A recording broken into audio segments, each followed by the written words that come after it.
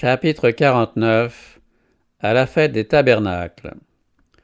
3 fois par an, les Juifs devaient se rassembler à Jérusalem pour des buts religieux. Caché dans la colonne de nuée, le chef invisible d'Israël avait donné des instructions au sujet de ces assemblées. Ces directions ne purent être suivies pendant la captivité, mais dès que les Juifs furent rétablis dans leur pays, ils observèrent à nouveau ces fêtes de commémoration. Par ces anniversaires, Dieu voulait se rappeler au souvenir de son peuple. À part quelques exceptions, les prêtres et les conducteurs de la nation avaient perdu de vue cette intention. Celui-là même qui avait ordonné ces assemblées nationales et qui en comprenait le sens constatait, hélas, à quel point elles avaient été perverties. La fête des tabernacles était la dernière assemblée annuelle. Dieu voulait qu'à cette occasion-là, le peuple réfléchît sur sa bonté et sa miséricorde. Tout le pays soumis à lui avait été l'objet de sa bénédiction. Sa sollicitude vigilante ne s'était démentie ni jour ni nuit. Le soleil et la pluie avaient fait rendre à la terre son fruit. On avait récolté les moissons dans les vallées et les plaines de la Palestine, ramassé les olives et recueilli l'huile précieuse, cueilli le fruit du palmier et foulé au pressoir les grappes de raisin. 7 jours durant, la fête se poursuivait. Pour la célébrer, les habitants de la Palestine, ainsi que des Israélites accourus de tous les pays, quittaient leur demeure et, de loin et de près, tenant à la main des marques de réjouissance, venaient à Jérusalem. Jeunes et vieux, riches et pauvres, tous apportaient des dons, en tribut de gratitude à celui qui avait couronné l'année de ses biens et dont les pas avaient versé l'abondance. On allait chercher dans les bois tout ce qui était agréable à l'œil et pouvait servir à exprimer la joie universelle. La ville prenait l'apparence d'une forêt magnifique. Cette fête n'était pas seulement l'expression de la reconnaissance pour les fructueuses récoltes, c'était aussi le mémorial des soins providentiels dont Dieu avait entouré Israël au désert. Pour rappeler leur séjour sous la tente, pendant la fête, les Israélites demeuraient dans des cabanes ou des tabernacles de branchages verdoyants. On les dressait dans les rues, dans les parvis du temple et sur les terrasses des maisons. Aux environs de Jérusalem, les collines et les vallées étaient couvertes de ces habitations de feuillage et fourmillaient de monde. Les adorateurs célébraient la fête par des chants sacrés et des actions de grâce. Le jour des expiations, où, après avoir confessé ses péchés, le peuple était réconcilié avec le ciel, précédait la fête. Ainsi, les réjouissances de la fête étaient rendues possibles. Célébrez l'Éternel, car il est bon, et sa miséricorde dure éternellement. Ces paroles étaient répétées en chants de triomphe, et toutes sortes d'instruments de musique mêlaient leur son aux hosannas de la foule. Le temple était le centre de la joie universelle. Des sacrifices solennels y étaient accomplis. Rangés sur les 2 côtés de l'escalier de marbre de l'édifice sacré, le chœur des Lévites dirigeait le chant.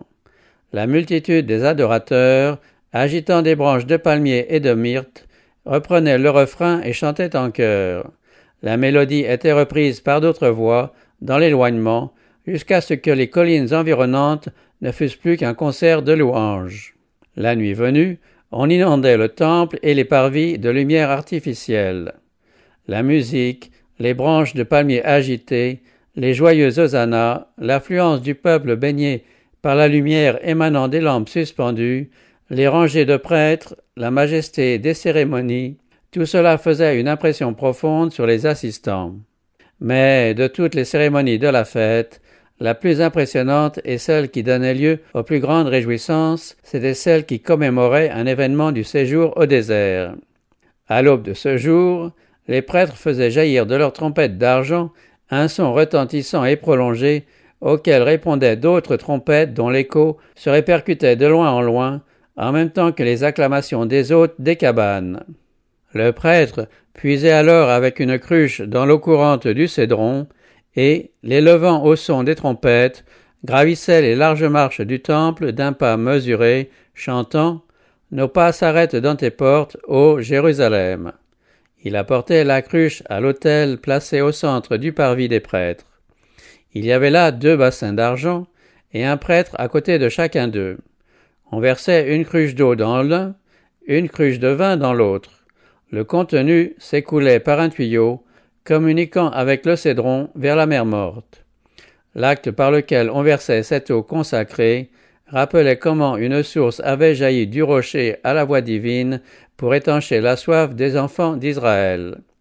Ensuite éclataient, en des accents d'une joie débordante, les paroles « L'Éternel est ma force et l'objet de mes louanges. Vous puiserez des eaux avec joie aux sources du salut. » Lorsque les fils de Joseph faisaient leurs préparatifs pour aller à la fête des tabernacles, ils s'aperçurent que le Christ ne manifestait pas l'intention d'y assister. Ils le surveillaient anxieusement. Depuis la guérison de Bethesda, il n'avait pas participé aux rassemblements nationaux. Il avait restreint ses travaux à la Galilée afin d'éviter des conflits inutiles avec les chefs qui se trouvaient à Jérusalem.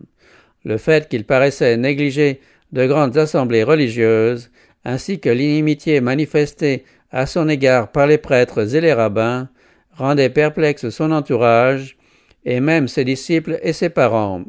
Il avait, dans ses enseignements, insisté sur l'importance de l'obéissance à la loi de Dieu, et voici que lui-même paraissait indifférent au service divinement établi.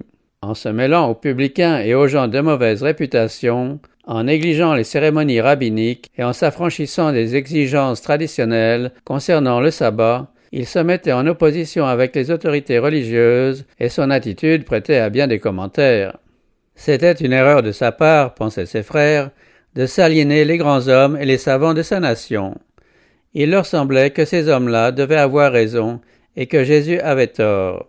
Toutefois, ils avaient été les témoins de sa vie irréprochable, et bien qu'ils ne se fussent pas rangés parmi ses disciples, ils étaient restés profondément impressionnés par ses œuvres. La popularité dont il jouissait en Galilée flattait leur ambition. Ils continuaient d'espérer que, par une manifestation de sa puissance, il obligerait les pharisiens à le reconnaître pour ce qu'il était. Ils caressaient orgueilleusement l'idée qu'il était vraiment le Messie, le prince d'Israël. Anxieux d'obtenir le résultat désiré, ils insistèrent auprès du Christ pour qu'il se rendît à Jérusalem. « Pars d'ici, dirent-ils, et va en Judée, afin que des disciples contemplent aussi les œuvres que tu fais. Personne n'agit en secret lorsqu'il désire se faire remarquer. Si tu fais ces choses, manifeste-toi au monde. » Par ces paroles, ils exprimaient leurs doutes et leur incrédulité. Ils l'accusaient de lâcheté et de faiblesse.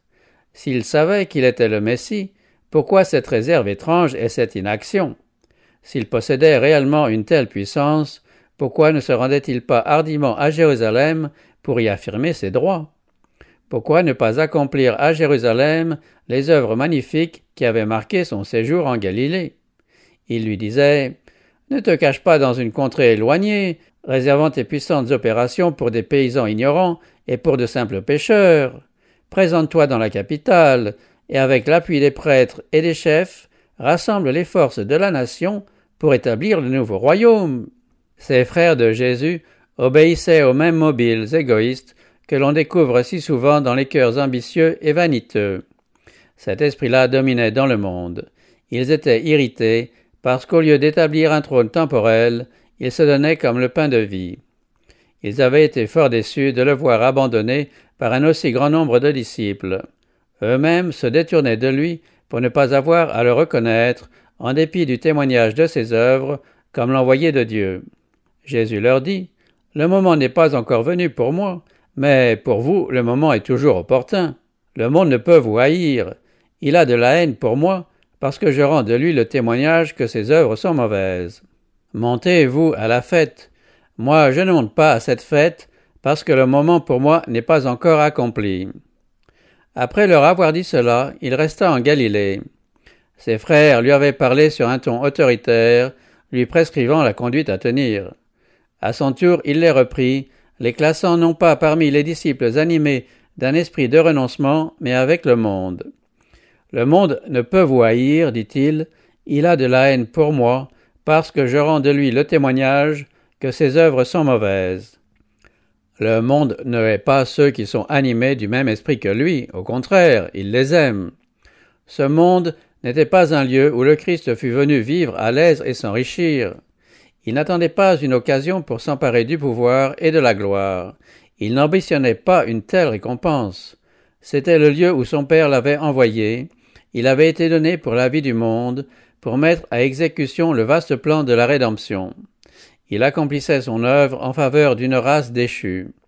Il ne devait pas se montrer présomptueux, s'exposer sans nécessité au danger et précipiter ainsi la crise finale. Dans son œuvre, chaque événement avait son heure déterminée. Il devait attendre patiemment. Il savait qu'il serait l'objet de la haine du monde et que son œuvre aboutirait à sa mort. Mais ce n'était pas la volonté de son Père qu'il s'exposa prématurément. De Jérusalem, le bruit des miracles du Christ s'était répandu dans tous les lieux où les Juifs se trouvaient dispersés. Et bien que pendant plusieurs mois il se fût abstenu d'assister aux fêtes, l'intérêt qu'il avait éveillé n'avait pas cessé. Plusieurs étaient accourus de toutes les parties du monde à l'occasion de la fête des tabernacles, dans l'espoir de le rencontrer. Au commencement de la fête, plusieurs s'enquéraient à son sujet. Les pharisiens et les anciens l'attendaient, espérant trouver une occasion de le condamner. Ils demandaient avec anxiété « Où est-il » Personne ne le savait. Il occupait toutes les pensées. On osait le reconnaître comme le Messie, parce qu'on craignait les prêtres et les anciens, mais partout on s'entretenait de lui avec ardeur, quoique en secret. Plusieurs assuraient qu'il était envoyé de Dieu, d'autres voyaient en lui un séducteur. Sur ces entrefaites, Jésus était arrivé sans bruit à Jérusalem. Il s'y était rendu seul par une voie peu fréquentée, afin d'éviter les nombreux voyageurs qui s'y acheminaient de tous côtés. S'il s'était joint à quelqu'une des caravanes se rendant à la fête, il n'aurait pu entrer dans la ville sans attirer l'attention, et une démonstration populaire en sa faveur eût dressé contre lui les autorités. Afin d'éviter cela, il décida de faire seul le voyage.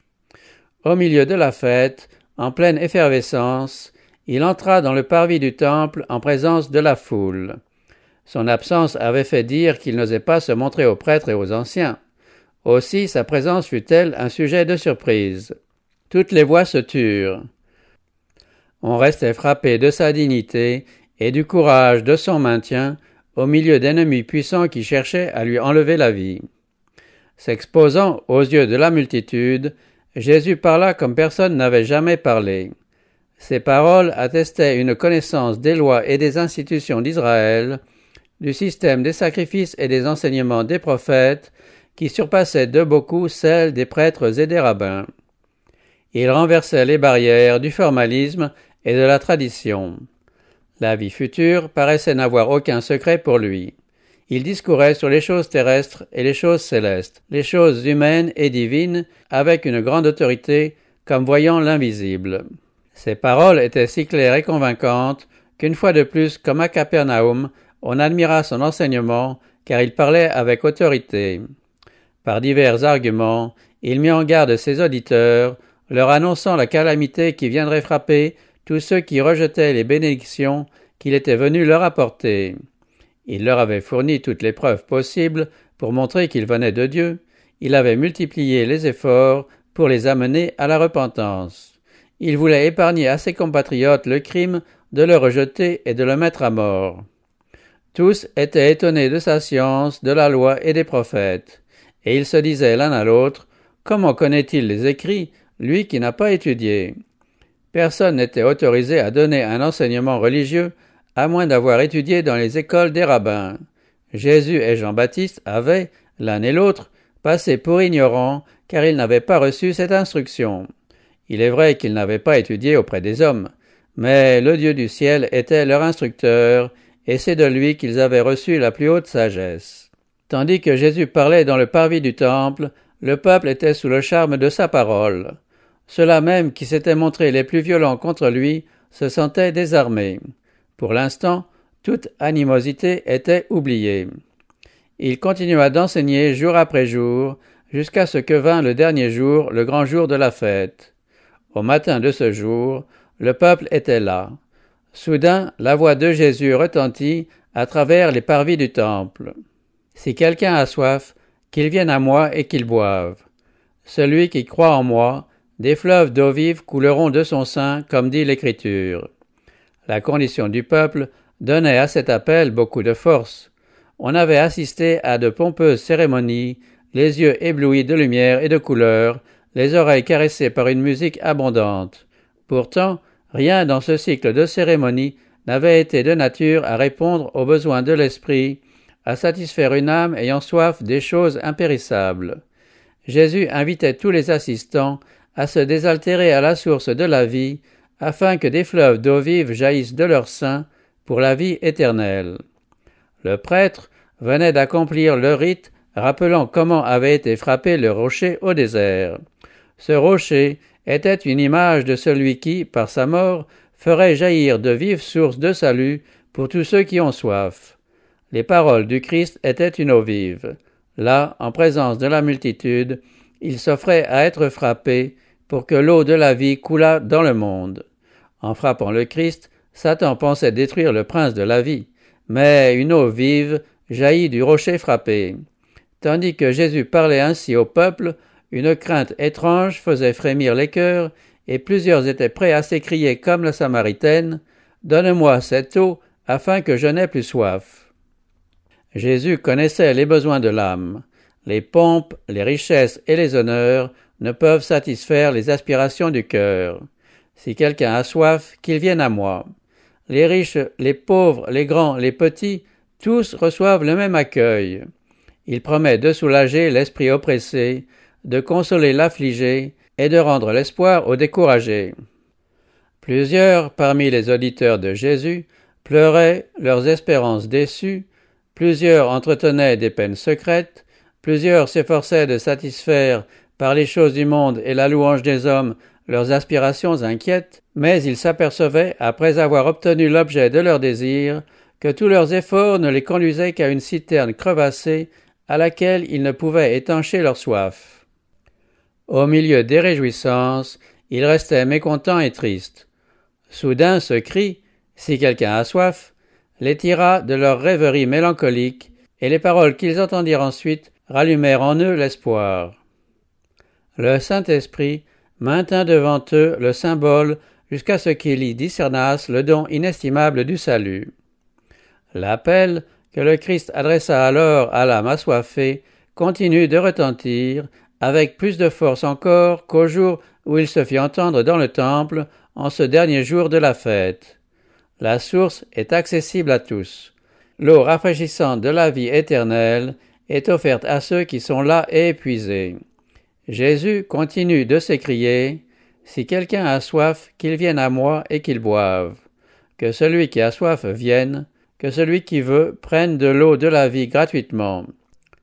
Celui qui boira de l'eau que je lui donnerai n'aura jamais soif, et l'eau que je lui donnerai deviendra en lui une source d'eau qui jaillira jusque dans la vie éternelle. »